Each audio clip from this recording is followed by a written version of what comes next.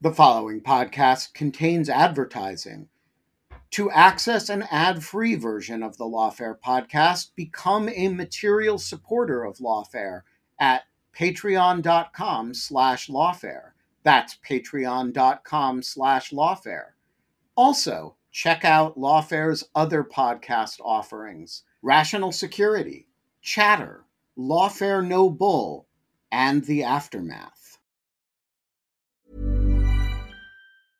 I'm Sandra, and I'm just the professional your small business was looking for. But you didn't hire me because you didn't use LinkedIn Jobs. LinkedIn has professionals you can't find anywhere else, including those who aren't actively looking for a new job, but might be open to the perfect role, like me. In a given month, over 70% of LinkedIn users don't visit other leading job sites. So if you're not looking on LinkedIn, you'll miss out on great candidates like Sandra. Start hiring professionals like a professional. Post your free job on linkedin.com/people today.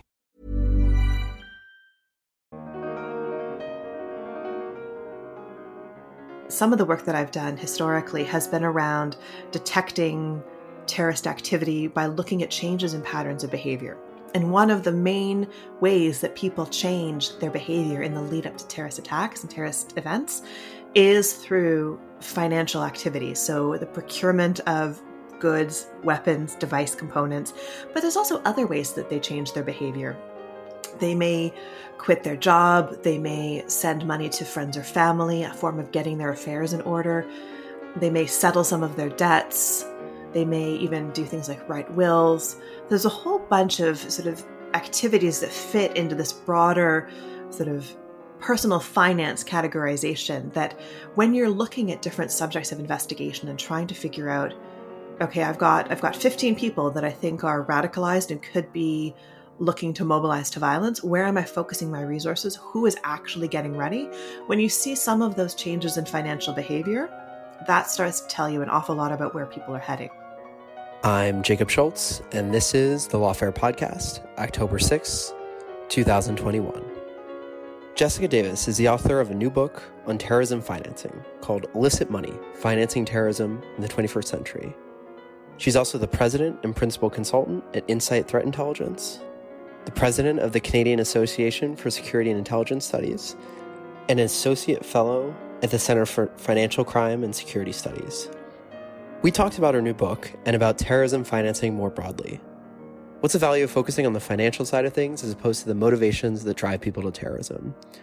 Which parts of the terrorism financing ecosystem often get overlooked? And much, much more. It's the Lawfare Podcast, October 6th. Jessica Davis on terrorism financing. So maybe the best place to start here is with a definitional question. So what are we talking about when we talk about terror financing? So how did you set the bounds of what that means for the purposes of this book? The whole idea of what terrorist financing is, I think, has changed quite a lot over the last 20 years. I would say that, when I first started in this field, we talked a lot about raising and moving money. That was kind of the focus on what we meant by terrorist financing. And then it sort of expanded out a little bit more into how terrorists use their money. And in some cases, we started talking about how they store it, sometime I think in the mid 2010s. But during the time that I was actually working in counter-terrorist financing and doing a lot of this work, it really became clear to me that that was too narrow in terms of the bounds of what we mean by terrorist financing, because what I was seeing in a lot of the operational cases that I was looking at was a much greater range of activity. So I was seeing terrorist actors managing their money that could have been at the organizational level or for cells or plots, and also taking a lot of effort to obscure the source and destination of their funds. So when I talk about terrorist financing, I talk about these 6 main methods. So how terrorists raise, use, move, store, manage, and obscure their funds. And, for me, it's really important that we talk about all of those different things separately, because it's so easy to forget about one of them and the focus on the really obvious stuff right in front of us. And they all present different opportunities for counterterrorism, counterterrorist financing, and disruption. Yeah, and I want to dive into all that in a bit, but one thing that you mentioned that I thought was interesting at the beginning of the book was there's this relative propensity of people to do research about the motivations of terror groups as opposed to digging into the financial side of things. So I'm curious to hear a bit more about what you mean by that and sort of what the consequences of that is for terror research in general. Yeah, and I think this is really quite obvious when you look at all of the research that's gone into radicalization over the last 10 or 15 years. When I think about terrorism research, I think that there's a lot of questions, obviously, about that motivation piece. So, what drives individuals to engage in terrorism, to be drawn to terrorist or extremist groups? And I do find that to be a really interesting question. But I also think that it's the kind of question that is so individual and that we're not going to get to one answer. We've done 15, 20 years of research on this radicalization subject. And I really don't think that we're much further along in terms of actionable information than we were before. I think we have a better sense of what those individual push and pull factors are. But from a counterterrorism perspective, I'm not always that convinced that having additional knowledge in that space is all that useful. It doesn't help us identify who the next individual is who's going to take action on their ideas. Certainly, it helps us understand the problem at that 10,000 foot level, but it really falls apart at the individual level.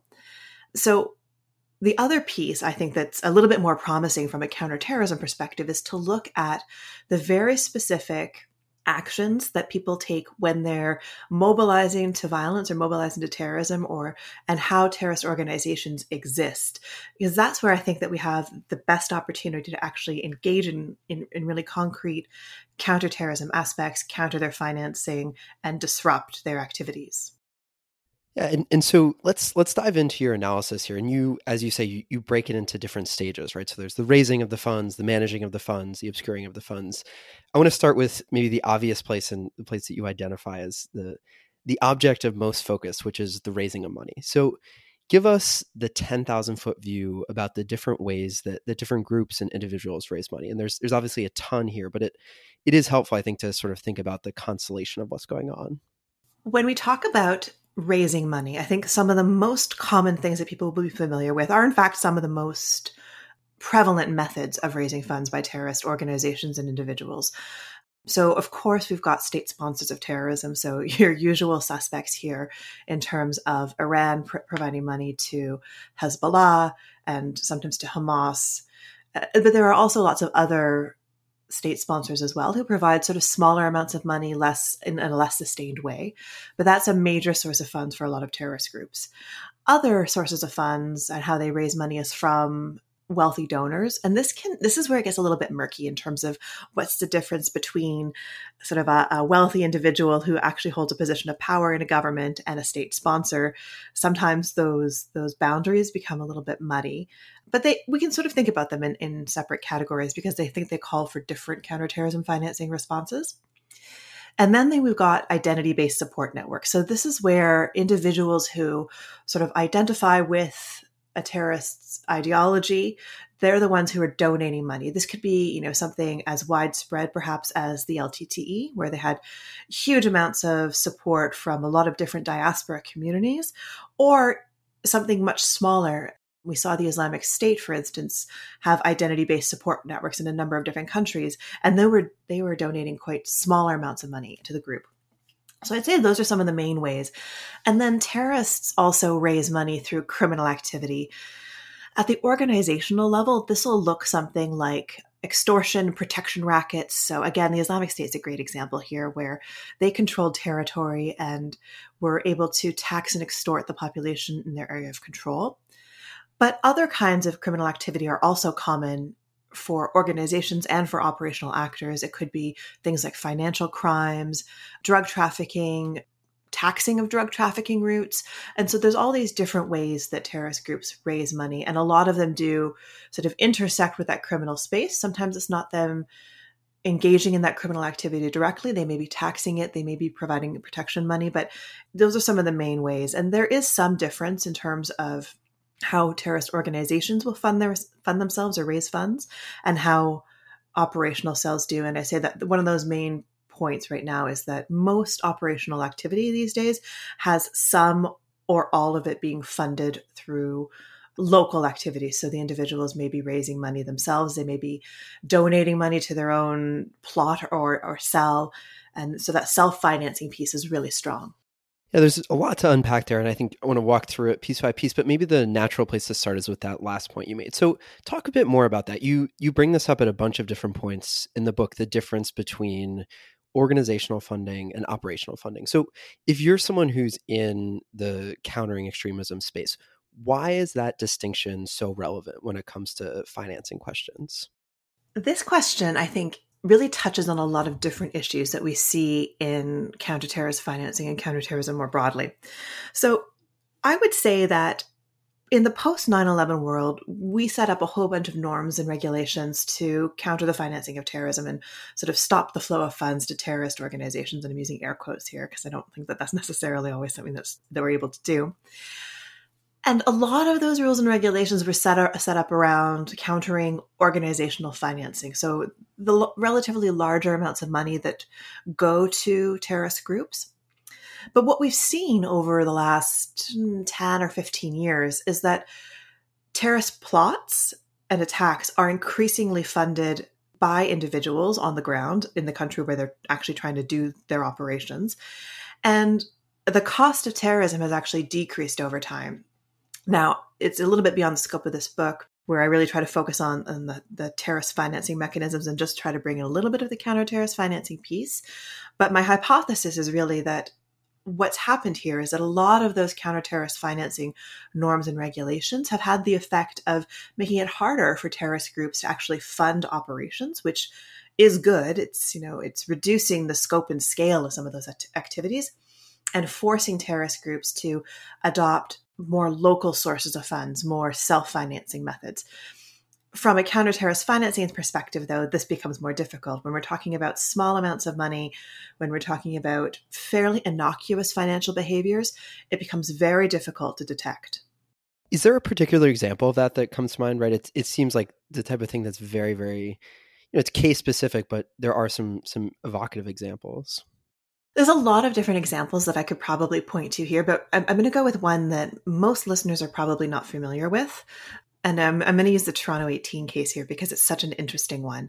So this is a case from, the mid 2000s where we had a number of individuals in Canada basically trying to construct improvised explosive devices to blow up the Canadian Security Intelligence Service headquarters in Toronto and potentially the stock exchange. It's not entirely clear what their actual target was, but it's sort of that downtown Toronto area. What they ended up doing for the financing component was really self-financing. There is some evidence that they did have some international connections that never transpired in terms of financing. There was maybe some more of an aspect of training that was involved. So the individuals basically collected money, and it was actually largely one individual who was responsible for essentially setting the budget for this attack and managing the fund. And all of it came from local sources. All of the money was stored locally, all of that kind of thing. So even for a relatively large, what would have been a large scale attack, he managed to, I think it was amass somewhere in the $20,000 range. And the cell did manage to get fairly close to constructing an improvised explosive device. There was no external financing. And then we can also look at other kinds of attacks where we're talking about things like vehicle ramming attacks, stabbing attacks, a lot of firearms attacks. These are all sort of self-financed.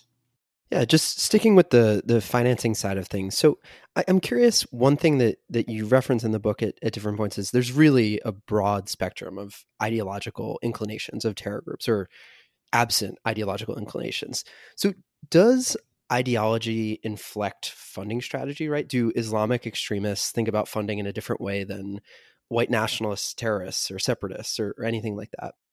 When I was looking at the roughly, 50-ish groups that I looked at it in depth for this book, I didn't find a lot of difference in terms of the ideology and the funding and the financing strategies that they used. A lot of us would probably assume that, really heavily religious organizations might not turn to things like criminal activity or drug trafficking, because in some cases they've outright said that they wouldn't do that. But there's a lot of daylight between what terrorist groups say and what they end up doing. From a financing perspective, and I'd say operationally as well, terrorists do what is expedient. So if they have the opportunity to raise money from the drug trade, for instance, they will do that. They may not be the ones producing the drugs themselves, but they'll tax the routes, they'll provide protection, they'll take a cut of that economic activity. The one thing that I would say that's a bit different, and this is sort of a bit more of a recent trend, within the last 3 or 4 years, is the use of cryptocurrency in the anti-government space.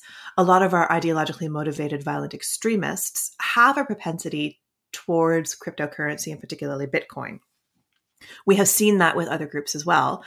But there's sort of this, this Venn diagram, I would say, of those Bitcoin bros and the anti-government extremists, where when they overlap, you really get a bit more of an ideological inclination towards using cryptocurrencies and decentralized currencies, particularly to move away from state-backed currency.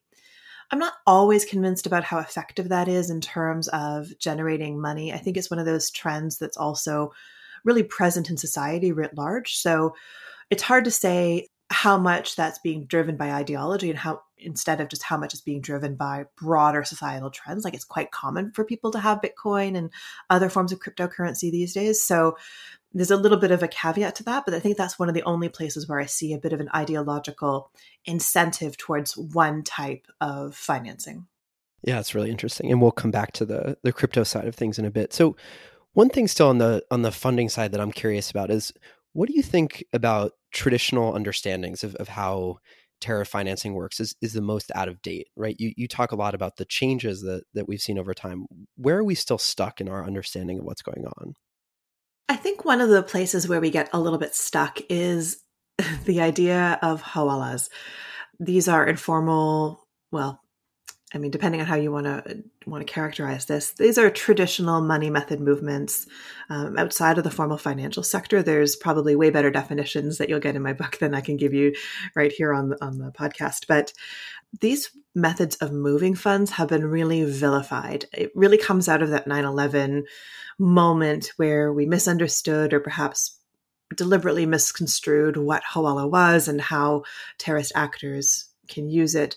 And the informal nature of it really got vilified kind of without a lot of evidence.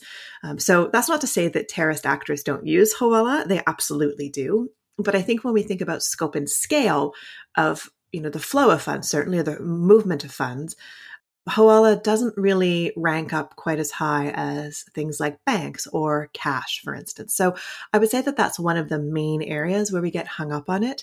And then in terms of raising money, I think, just misunderstanding the diversity of funds or funding sources rather, and how terrorist actors really exploit the economic activity in their area of control or operation.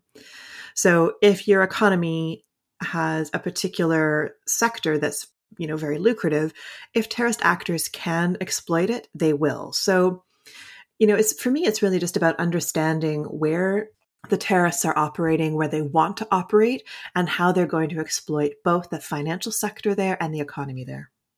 And so on the raising fund side, you talk a bunch about the role of financial crime. So walk us through what's the Venn diagram between financial crime, broadly speaking, and terror financing on the raising funds side? So financial crime is one of those things that I think terrorists would use a lot more if they had the wherewithal to do it, particularly online financial crimes. It's one of the biggest growing areas in terms of financial frauds and money laundering issues writ large. And it can generate a lot of money, and it can do it quickly.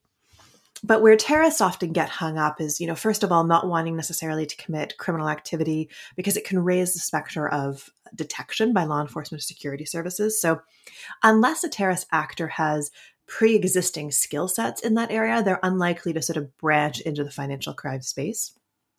And the same thing is true for a lot of organizations. It does take some time to develop these skills and capabilities. So unless they're recruiting people with them, or unless they're developing them intrinsically, they're not necessarily going to get into the financial crime space. But I think it's one of those places where it starts to become a little bit difficult in some cases to pick apart exactly where sort of ordinary criminal activity happens and where the terrorist activity starts. It starts to get really murky in that space. So there's also a possibility that we've been underestimating the role of financial crime for terrorist activity. And so one of the things you talk about is that there's way, way, way less focus on what happens once the terrorists get the money, right? And you talked a bit about this earlier in our conversation, but I'm curious, why does that not get as much attention? I think it doesn't get quite as much attention because in part it's quite obvious what terrorists do with money. They commit terrorist attacks. But that's sort of a simplistic way to think about it. So when I think about what terrorists are doing with the money, I want to know all of the different details. So some of the really interesting things that I discovered in the course of the research for this book were, for instance, they're spending on intelligence services. So the development of an intelligence organization or certainly function within terrorist groups is super interesting, and how they end up paying for that. And along the same lines is how they pay for and develop operational security measures. So we can think about this as how often they're changing out their cell phones or what other kinds of operational security measures they might be taking. A lot of the time for plots or attacks, this is things like acquiring a safe house. And when we think about all the different ways that they're spending or using their money, we can start to see the possibilities for disruption or the possibilities for countering the financing, but also some of the challenges. So if you can see that they're constantly purchasing new cell phones, well, then you may have a bit of an issue getting up on any of those cells in terms of interception, right? So it explains some issues you may be having in a counterterrorist in a counterterrorism investigation rather, but also opens some other opportunities. So understanding how terrorist groups use that money also speaks to their future. When we look at a terrorist group and if they're spending money on, how much money they're spending on salaries, for me, tells me something about the health of the group, how loyal their members will be. Again, we sometimes think that terrorists will be entirely motivated by ideology, but they also have to eat. They also have to send money to their families. They have responsibilities. These are people who exist in the world just like the rest of us do. And I can't live on no money, and they probably can't either. Are there particular examples that come to mind of why looking at this side of things is particularly useful from a counterterrorism perspective? You give a lot in the book that might be interesting to bring out here. Well, I think the Islamic State is an obvious example. So understanding how their salary structure changed over time, I think provides more insight into their actual financial health than some of the estimates of their revenues. This is another common issue that we get into in the counter-terrorist financing space, where we conflate revenues, or the amount of money that a terrorist organization is able to generate, with their profits. So most terrorist groups, especially, something like ISIL, who's maybe generating a ton of money from a bunch of different economic activity, but, primarily oil sales, taxation and extortion of economic activity, antiquities theft, or taxing of antiquities theft. Those kinds of things are generating, pretty profound revenues for them. But they also have to provide a lot of services. So they're, providing basic policing services when they control the territory. They have, of course, as I mentioned, the intelligence function that they're undertaking. And so it starts to, if you start to look at that in more detail and start to see how they're using some of that money, you start to wonder a little bit about, first of all, how much are they actually able to hold in terms of profit? And how much will they actually be able to dedicate to attacks? Now, it's a little bit of a difficult analysis to do, obviously getting access to that kind of, the fidelity of information that you need to really do that kind of work is, even in the intelligence space, I think pretty rare. But, being able to make some gross estimates about what that looks like speaks to their future capabilities. And this is one of the reasons why I'm a little bit skeptical about analyses that say that the Islamic State has hundreds of millions of dollars stored away. I think that they do have money stored away. I think, though, that some of their leaders probably benefited personally from that, including some of their financial managers. So a lot of that money may have gone essentially missing at this point. And then when you see some of their activities, the financing piece speaks to whether or not they're going to be able to or inclined to launch big, spectacular attacks abroad, or if they're going to need to focus a bit more in terms of their on-the-ground activities. Hey, it's Danny Pellegrino from Everything Iconic. Ready to upgrade your style game without blowing your budget? Check out Quince. They've got all the good stuff, shirts and polos, activewear, and fine leather goods, all at 50 to 80% less than other high-end brands. And the best part? They're all about safe, ethical, and responsible manufacturing. Get that luxury vibe without the luxury price tag. Hit up quince.com/upgrade for free shipping and 365-day returns on your next order. That's quince.com/upgrade. One size fits all seemed like a good idea for clothes. Nice dress. It's a t-shirt.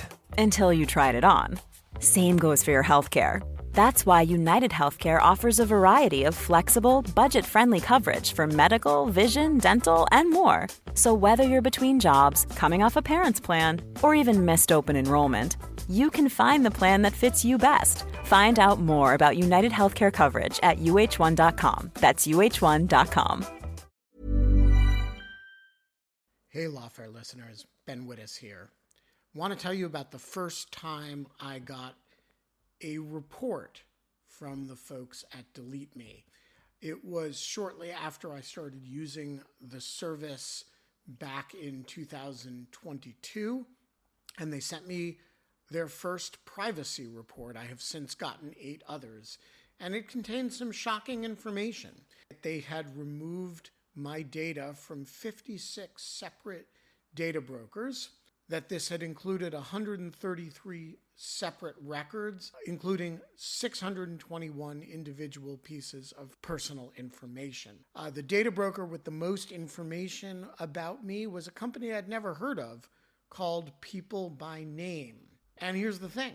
Since then, every couple of months, I've gotten another privacy report from Delete Me, and it always contains more information that they have removed from the data brokers about me. In the second report, they informed me they had removed my stuff from 41 data brokers, and that the one with the most information about me was called HLEC. I have no idea what HLEC is.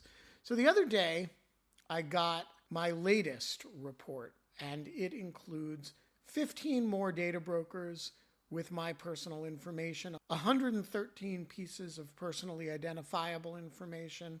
Big culprit this time is something called My Life. Well, I want to tell you that they don't have my life anymore.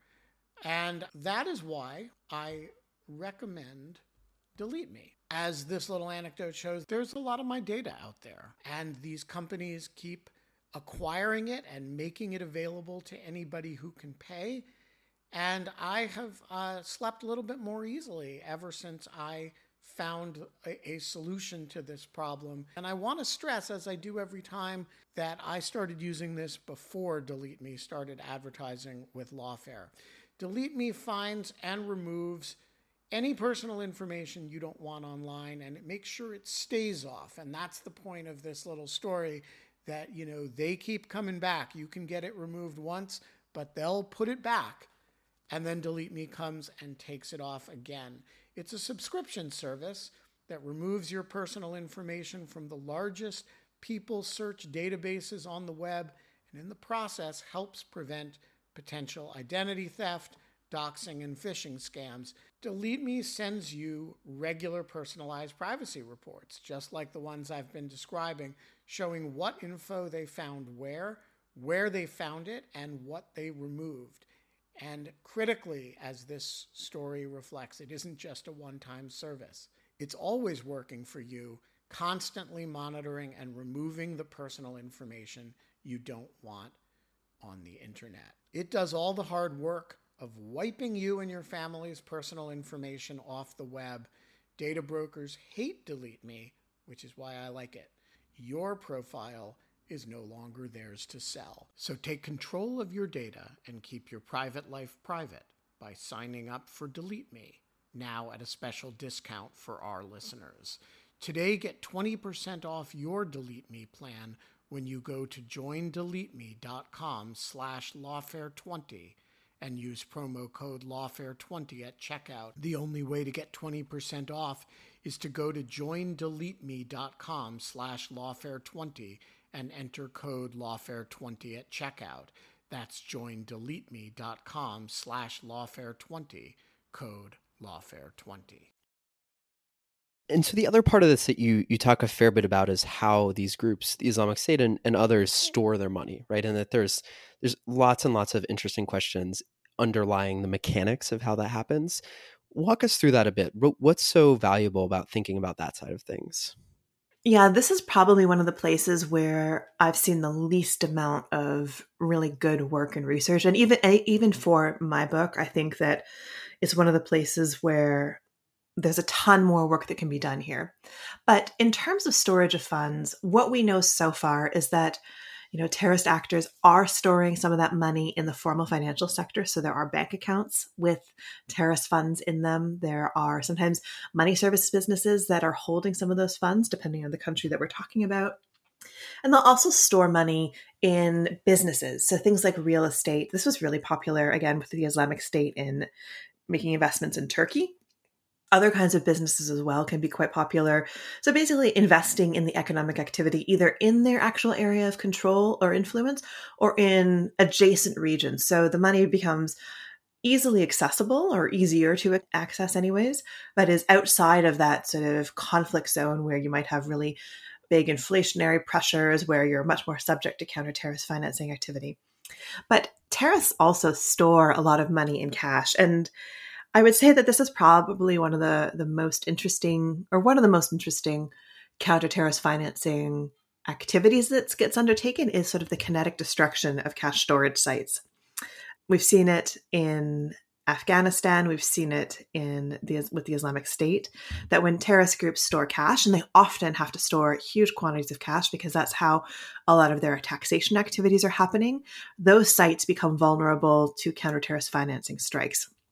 You could technically go in and probably try to steal the money, but it's just as easy to destroy it. And while this isn't necessarily going to really cripple a terrorist organization's overall financing structures, it can make it really unpleasant for them in the short term, not being able to pay salaries, not being able to buy food, weapons, device components, all that kind of stuff, having to go back out and retax the population if that's one of their activities that they're doing. All of this can really complicate their operations. And so it's one of the more interesting sort of kinetic counter-terrorist financing possibilities. And is that something that's at all common these days? Well, it really depends on a very specific set of circumstances. So first of all, there needs to be some sort of political will to be conducting, strikes against other states or in other states' territory. So the number of places where that could happen are pretty limited. It's generally confined to countries really in a pretty significant state of conflict. But it is the kind of thing that has been used, I would say, over the last 5 or 10 years more often than not. And I would expect to see it a little bit more, especially if we're talking about, maybe Islamic State in Afghanistan targeting their cash storage sites can be a kinetic activity that can complicate their activities, but without necessarily risking too many civilian casualties. And so this discussion about the ways that terrorists store their money is probably a good segue to think about the constellation of actors who are implicated in terrorism financing, and particularly in the effort to counter terrorism financing. I think in particular, there's one massive set of actors here that does not get a ton of attention on lawfare, and that's these financial institutions, right? And also the compliance cartels that sort of help financial institutions do their business. Talk a bit about what's the role of financial institutions here? This is one of those tricky questions because financial institutions, so banks primarily, and depending on what jurisdiction we're talking about, it could be a money service business, they have a really important role to play in the money laundering side of things. And I would say that they have a less important role to play, unfortunately, in the counter-terrorist financing space, although a lot of those activities are captured under that broader money laundering umbrella. And I'll explain this a couple of different ways. So when we talk about money laundering, we're talking about widespread criminal activity. It's often quite consistent across jurisdictions, which creates a large data set of basically use cases or case studies that can be used to create rules or algorithms to detect similar types of activity all over the world. So money laundering, financial crime are all susceptible to basically sort of machine learning algorithms. I'm using that, it's more like just general detection rules. And those can be fairly effective at detecting financial crime. This becomes much more difficult in the counter-terrorist financing space because the data set that we're looking at here is much, much smaller. And terrorists, I would say, are much more adaptive than criminal organizations. Terrorists need to adapt much faster than the criminal actors do. The criminal actors can continue doing what they're doing, even if they're being, investigated and countered fairly effectively, and they can just move on to the next typology or the next set of activities fairly quickly. Terrorists, on the other hand, are constantly trying to stay one step ahead of law enforcement. They've got an ideological component to what they're trying to do. And I would say that the counterterrorism pressures on them are a bit stronger in most countries than they are on the criminal side. So what this ends up looking like is that when we're trying to engage banks and financial institutions to detect terrorist financing, it's really tough for them to do it because in most countries, they're looking at a handful of cases in terms of trying to set those rules or algorithms to detect terrorist financing activity. Most countries around the world don't have 30 terrorist financing cases a year. I think the United States would probably be an exception. There might be that many some years in France or the UK, but even then, probably not. And I would say that 30 is probably about the magic number in terms of really being able to develop good typologies or good rules for terrorist financing activity. And without that sort of base data set, it's really going to be difficult to tell a bank or a financial institution or a money service business what to look for. What does terrorist financing look for in 2021 in Canada? It changes really quickly. It doesn't cross jurisdictions very well because they're really exploiting the specific aspects of our economic and financial system. So this is a really big challenge for the financial institutions. There are some ways around it. I would say that some of the best information that I've seen come out of banks and other financial institutions involves information that has either come from open sources, so identifying a potential subject of investigation or a potential terrorist, and then the banks going through their their holdings, their data holdings, and identifying the transaction activity that could be related to terrorist financing or terrorism in general. And then, of course, public-private partnerships where law enforcement security services are feeding either subject information to the banks or really specific sets of activities. And then finally, geofencing, so looking at transactions in specific geographic areas, can also be beneficial. But all of this becomes very time-consuming, very resource-intensive, and often results in an awful lot of false positives. But still, right, the onus to do this, both from a sort of practical perspective of who ends up with the bucket in their hands to do the work, and also from a legal perspective, is on the banks often, no? Yeah, it is. And they also, don't forget, they have that reputational risk. So banks and other kinds of financial institutions tend to have a strong incentive or a strong willingness to do this kind of work. They're really hamstrung, though, by that small data set. So I often describe this as, money laundering is a big data problem, and detecting money laundering and financial crime is a big data problem. Detecting terrorist financing is a bespoke data problem. It's a small data set, it's a small data problem. But yeah, like banks will often ask me, how do we detect this activity? I don't have a lot of good answers for them. They want to do it because, if they're found to be providing financial services when there's a major terrorist attack, that is terrible reputationally, let alone from an actual legal or compliance perspective. So there is that issue. I think the one thing that I always say to any financial institution who's in this space is the constant need to be following terrorist activity and up-to-date information on terrorist financing methods and trends, because it's the best way that we have right now to sort of be able to proactively find that activity. Yeah, so one way to think about the terror financing space, which is probably a reductive one, as you've mentioned before, is that terror groups and individuals will conduct business in certain ways, right? And governments and international organizations will respond using designations, other criminal tools, other investigative tools. And then terror groups will sort of gradually adjust how they do things. Is that the right way to think about that? Like, are there examples where that pattern plays out? Or is it tend to be the case that sort of overemphasizes the impact of government intervention here? I think it would be great to know the answer to that question. This is, I think, probably the thing that bothers me the most about counter-terrorist financing policies and practices at the moment is that we have very little evidence of their effectiveness, outcomes, in terms of actually countering terrorist financing or countering terrorism.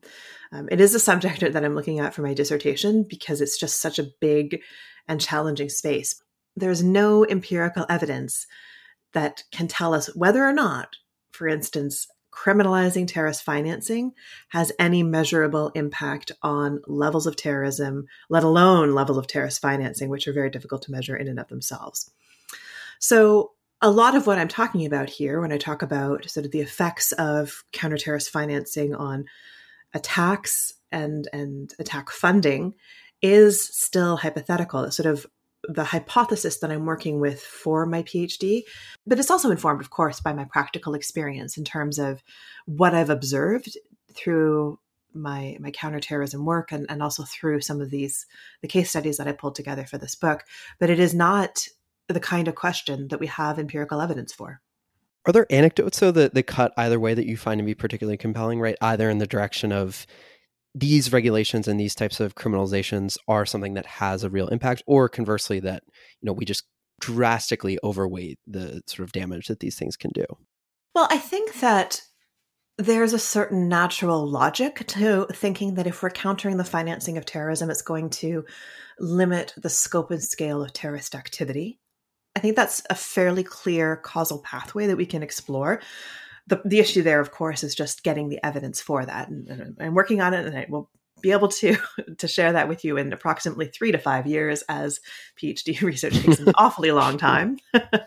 I would say, though, that in terms of the most effective counter-terrorist financing practice that I have seen and I have very good evidence for in terms of my own experience is the role of financial intelligence in counterterrorism. So there are a number of different ways that we go about countering the financing of terrorism, and we can talk about those later. But we've talked a little bit already about the role of banks and the regulatory approach. So that mandatory reporting, the mandatory involvement of the financial sector in counter-terrorist financing activities.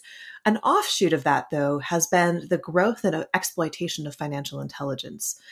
And this is where we start to get some really concrete outcomes. So, for instance, some of the work that I've done historically has been around detecting terrorist activity by looking at changes in patterns of behavior.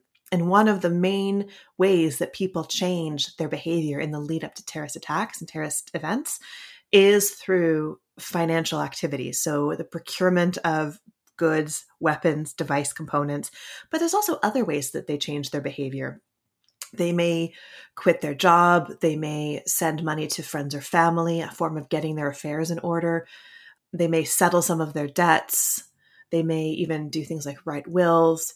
There's a whole bunch of sort of activities that fit into this broader sort of personal finance categorization that when you're looking at different subjects of investigation and trying to figure out, okay, I've got 15 people that I think are radicalized and could be looking to mobilize to violence. Where am I focusing my resources? Who is actually getting ready? When you see some of those changes in financial behavior, that starts to tell you an awful lot about where people are heading. Of course, it can generate false positives, but it's been one of the more reliable ways that I've seen financial intelligence used. And in terms of policy prescriptions, you have a bit of this in the book. What are the things, and it might just be redundant with what you just discussed, but what are the things that you see as the most promising from a policy perspective? Yeah, so I think figuring out how to increasingly incorporate financial intelligence into investigations is certainly one of the places that I think we have a lot of promise. I will also, though, caveat here and put a little asterisk that there are some serious human rights violations that have gone on through the use and exploitation of financial intelligence that the international community has yet to really grapple with. So there's been this huge push for states to adopt this counterterrorism financing regime, including the use and exploitation of financial intelligence. But it is also used by states to crack down on dissidents, to investigate and prosecute their opponents. So there's a lot that the international community hasn't really dealt with effectively there. In terms of other approaches that I think hold a lot of promise, more detailed criminalization, I think, is one of those important things. So one of the following 9/11 and the adoption of the international convention for the suppression of terrorist financing, all the states were supposed to criminalize terrorist financing. But I think we also need to go beyond that and start to criminalize a lot of other activities around that. So a lot of states, for instance, don't have criminalization of travel for terrorist activity or criminalization of the financing for travel of terrorist activity. The United States has a useful material support clause.